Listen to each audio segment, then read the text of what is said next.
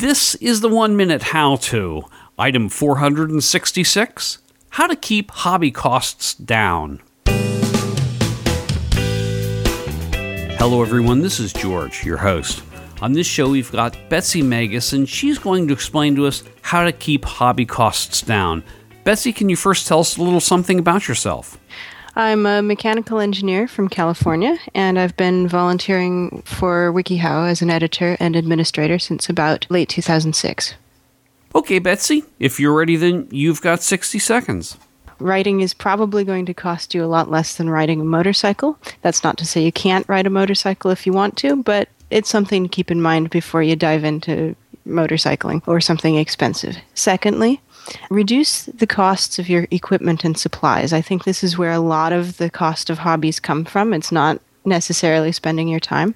If you can buy less equipment, for example, if you could start out in learning the hobby with something simpler, maybe binoculars instead of a telescope for amateur astronomy, for example. If you have to have equipment, choose something that's less fancy, get it used.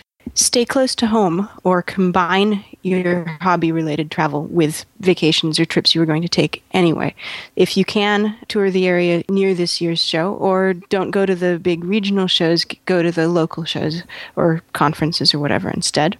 You know, I like the idea of starting out small. I'm a serious photographer, and I constantly see people just getting interested in the hobby, buying the latest and greatest, and then they spend half their time trying to figure out how to use it, when if they just had a point and shoot, they could actually start making pictures, and then they'd actually see whether or not they were interested in it.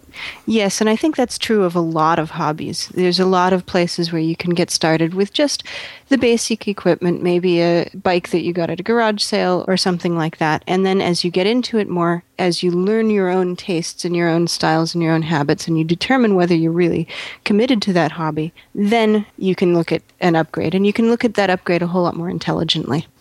When I got interested in amateur radio long ago, I couldn't afford a large rig like so many other people could. I could only afford just a small, low-powered one, and I found it to be a lot more challenging and actually a lot more fun.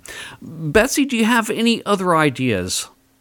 As much as you can, try to kill two birds with one stone. Hobbies can save you money, so cooking, gardening, making gifts for people. They can get you your exercise if you like biking or walking. And you can even choose complementary hobbies like biking and being able to fix a bike would be things that go together quite well. And finally, commit to the hobby. If you're going to take up guitar or something, yeah, you're going to need a guitar, but the longer you use that guitar, the less you will spend on it over time. Okay, Betsy, is there anything else you'd like to talk about? If you love how-to, come on by WikiHow and check us out and share your knowledge. It's a database of something over, I think, 70,000 articles now, written by everybody all over the world, and it's a lot of fun to edit or just to look around. And what would the website address for that be? www.wikihow.com. And I'll make sure that there's not only a link to that, but some of your articles in the 1minutehowto.com show notes. Okay, thanks a lot. Betsy, thanks so much. I appreciate it.